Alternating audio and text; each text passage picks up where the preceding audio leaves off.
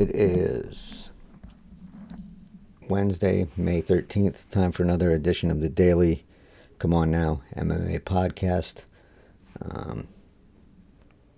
So we're going to start off today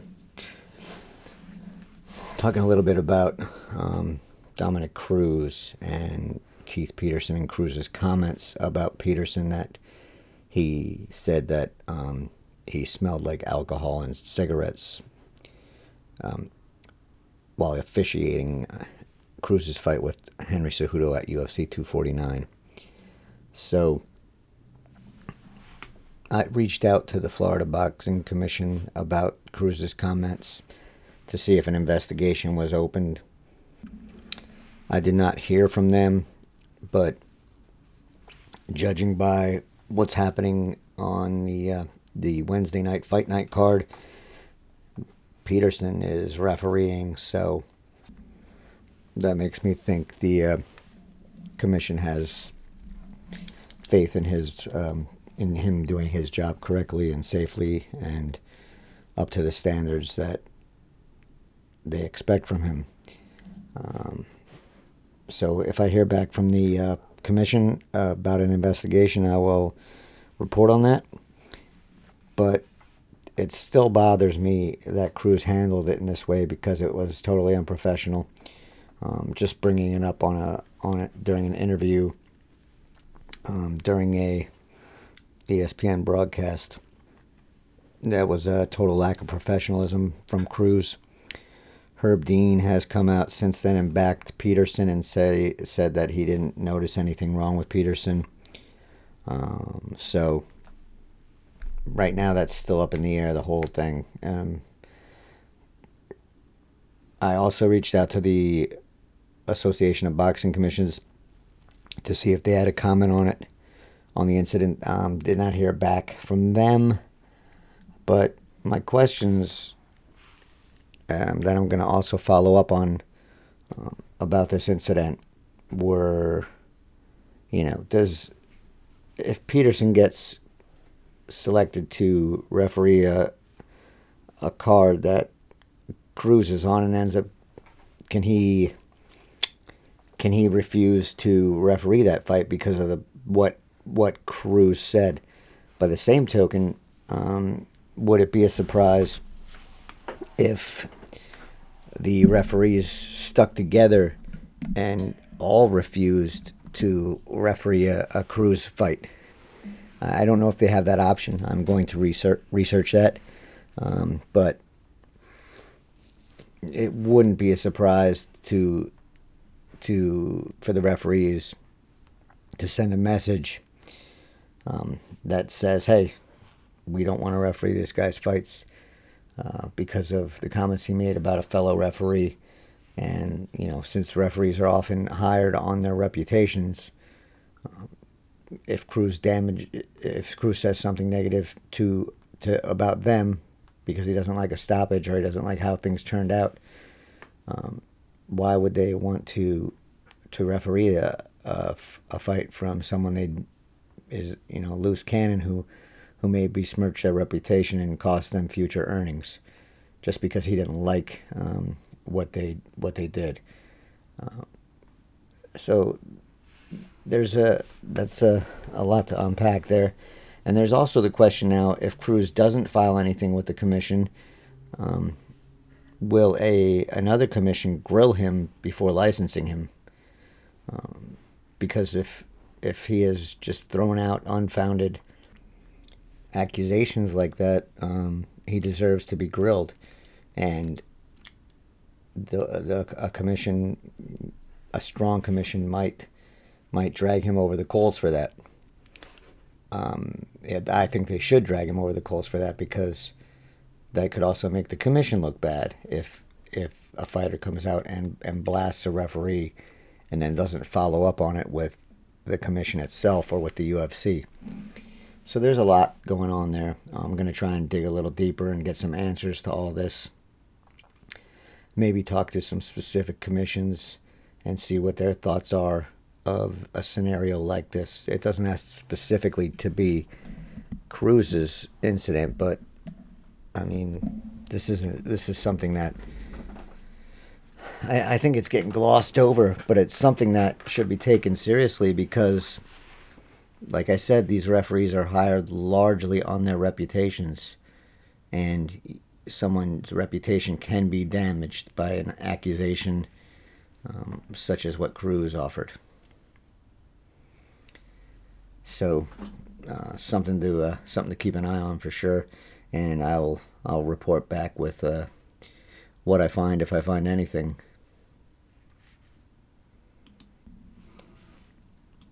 So Marvin Vettori was supposed to fight Carl Robertson tonight on the fight night card. That fight got scratched when Robertson had to be hospitalized for his weight cut, and he weighed in at 187.5. But anyway, the fight was scratched, and Vettori, let's say he did not handle it well. He got especially heated in the hotel, and it got caught on video. And more or less, it appears that he tried to, or was at least willing to, fight Robertson right then and there. He had to be restrained, and it just was not a good look for Vettori. I understand that he was frustrated and angry, but these are, you're a professional athlete. This isn't, the high school hallway where you can do these things. So it was not a good look for Vettori, not a good look for the UFC. Just all around ugliness, and I doubt anything will happen, but it wasn't good overall. And also, if you watch the video, which is floating around pretty much everywhere, take a look at the safety protocol that's not being observed by many of the people. You have masks being worn incorrectly, no social distancing. It's just it doesn't make me confident that the UFC is following its own health and safety plan, which it released, it didn't release, but which it's sharing with the Florida Commission and other commissions. I'm doing some writing on that now for Bloody Elbow. The UFC really did not follow a lot of its own statements in that health and safety protocol. The way it's written very well, and if it was followed to a T, it would be a very good safety protocol. However, it was not followed to a T, and so it's not worth much if you're going to write it but not follow it. And so that's what I'm going to focus on for my next couple stories for Bloody Elbow. But I can say now that what I've seen in these two fight cards that have gone down in Jacksonville is that what is written in the safety and health plan is not what is being done for a large part. And Dana White said the UFC would get better today and then better again on Saturday in relation to that health and safety plan. I didn't see any improvement today, but there was not a lot of videos from the hotel and things like that. However, the weigh-in was the same. There was a lot of Dana White, no masks, no social distancing, bumping fists with the fighters. So that's a no-go. There was not supposed to be in-cage interviews. Those happened. The commentators were not supposed to be seated cage side. They were, even though they were at separate tables. The plan, the way it's written, was not for them to be cage side. Directly cage side. So just a lot going on that was not followed. And like I said, I'll have 2 stories on Bloody Elbow on that coming. And the first one should be out by the end of the week, and the next one should be out next week. And just to look at the health and safety plan overall. So the UFC was supposed to hold a fight on May 23rd, a fight card on May 23rd. That got moved back to May 30th.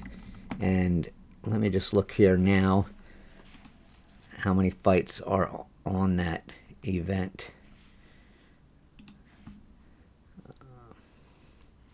So it looks like there's only 4 fights that have been announced for that event for May 30th. And again, this was supposed to happen on May 23rd. And so what this leads me to believe is there's some kind of disconnect going on here. Dana White has said that these fighters want to come back and they want to compete, even though we're still in the midst of a pandemic. But if you can't get a full fight card booked with a week or 2 weeks, that leads me to believe that maybe there's the disconnect between what the fighters are willing to do and what the UFC wants to do. So the UFC wants to get back to its regular schedule, but you're not giving these guys and gals an ample time to prepare for the events. They're not getting full camps. It's just, again, there's a pandemic going on, so there's the worry of that. And I just see that it seems to me that the UFC wants these events more than the fighters want them right now. Otherwise, you would just be booking fight after fight after fight, and you'd have no problem filling a fight card for 2 weeks, 2 weeks' time. But obviously, that's not what's happening.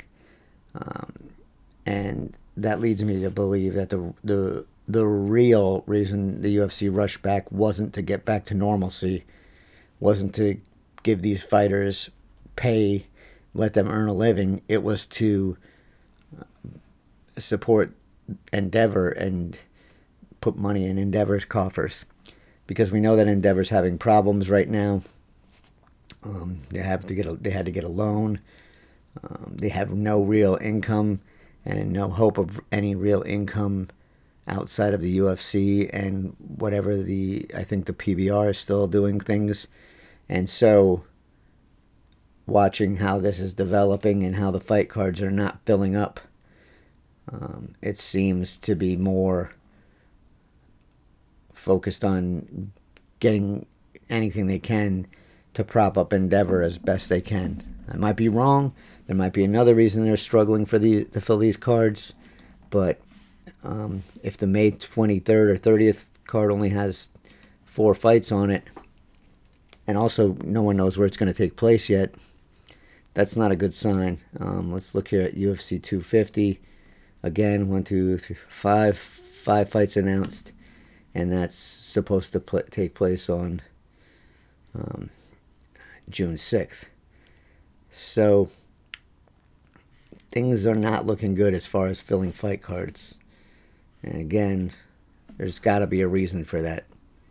And I think the reason is that the pandemic is somewhat affecting this, because fighters can't get good camps. They don't know where they're going to fight, and maybe there's a little reluctance for the travel. So it's not good. It's not ideal, and it's worrying from a fan perspective. And as are we going to get good cards and stacked cards, which was kind of what everyone thought was going to happen when the UFC got back to cooking, but it does not seem like that's going to be the case. Because big picture, if you're looking at this card, it's Wednesday night and the Saturday, there's not a lot of big name fighters on these events. UFC 249 was pretty stacked card, but it fell off big time for these next 2 Jacksonville cards. So it's a concerning development, and it's definitely something to keep an eye on and how this is going to play out, at least until the fighters feel comfortable with the health and safety plan and they know where these events are going to take place, and they can maybe get some normal training in before the event. So, yeah, a lot of concerns here. A lot of concerns. I'm going to wrap up tonight with some talk about the main event, Wednesday's UFC on ESPN Plus card. Anthony Smith looked pretty good early, but that changed fairly quickly, and then Glover Teixeira really took over and really put it on him from the end of the third until the fight was stopped early in the fifth. The Smith's corner really did him no favors. They should have thrown in the towel at some point. After what I'm going to assume were at least 2 10-8 rounds, and his energy depleted, Smith was not going to come back to win this fight by a knockout or a submission. He just didn't have it in him. His corner should have seen that, and they should have saved him a lot of damage, but they didn't. And Michael Bisping addressed this on the post-fight show, and he said that the MMA really needs to catch up with boxing when it comes to stopping fights. I agree with that. I don't know why the culture of MMA is stuck with this idea that, you always want to give a fighter a chance to go out on his shield. There's always a chance that the fighter is going to come back and score a Hail Mary knockout or submission, but it's very unlikely. It happens, but it's rare. It was not going to happen tonight. When Smith went to his corner in the fifth, before the fifth round, and said that his teeth were falling out, that should have been a sign that things were, that it was a wrap for him. But they sent him back out there, and he got finished. So yeah, the corner did him no favors, none at all. And I know if you question these folks, they'll stick together. That's kind of what fighters in their camps do. But they really let Smith down tonight, and it was just not a good thing to watch. But yeah, let's talk a little bit then about the MMA culture. Throw the towel in. Nick Diaz said one time, I'm paraphrasing, but he threw the towel in late. I think it was on a fight when his brother Nate was fighting, and it was more or less said that he didn't want to watch him get beat up anymore, so that's why he threw the towel. And maybe there's a little more trust between two brothers who've grown up in the fight game together, probably, but that doesn't mean that you have to sit there and watch a guy get abused just because of some kind of thinking that that's you want to let him go out on his shield. That thinking has to change. Maybe that comes from the commissions and the promotions, where they tell the corners, don't be reluctant to throw in the towel if you see things aren't going to turn around. Because you're really saving the fighter from lasting damage. We know what the end result of repeated blows to the head are. We know it's not good. So why do we want to let the fighters accumulate damage they don't have to? So maybe that's something the promotions, really start to look at and really start to clamp down on and really start to engage more and, let the corners know there's nothing to be ashamed of. There's no reason not to stop a fight when it's out of control. So that could be a change in culture that we really need. Now, I can't blame Jason Herzog for not stopping it earlier because Smith was doing what he needed to do to stay in the fight. He kept moving. He offered defense. He did when Herzog told him, keep moving. He did. He was doing enough to keep the referee from stopping the fight. But that doesn't mean the corner is obligated to let him continue on like that. So, like I said, very disappointing performance by Anthony Smith's corner.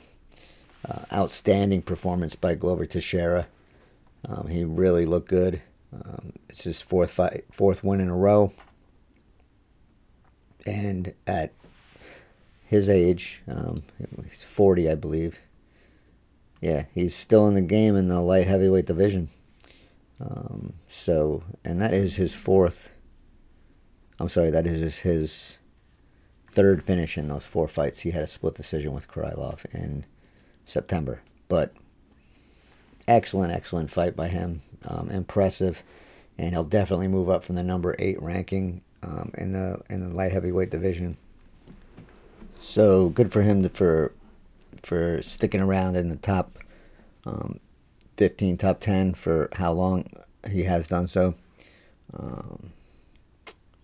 And that's all I have right now. I'll be back tomorrow with more.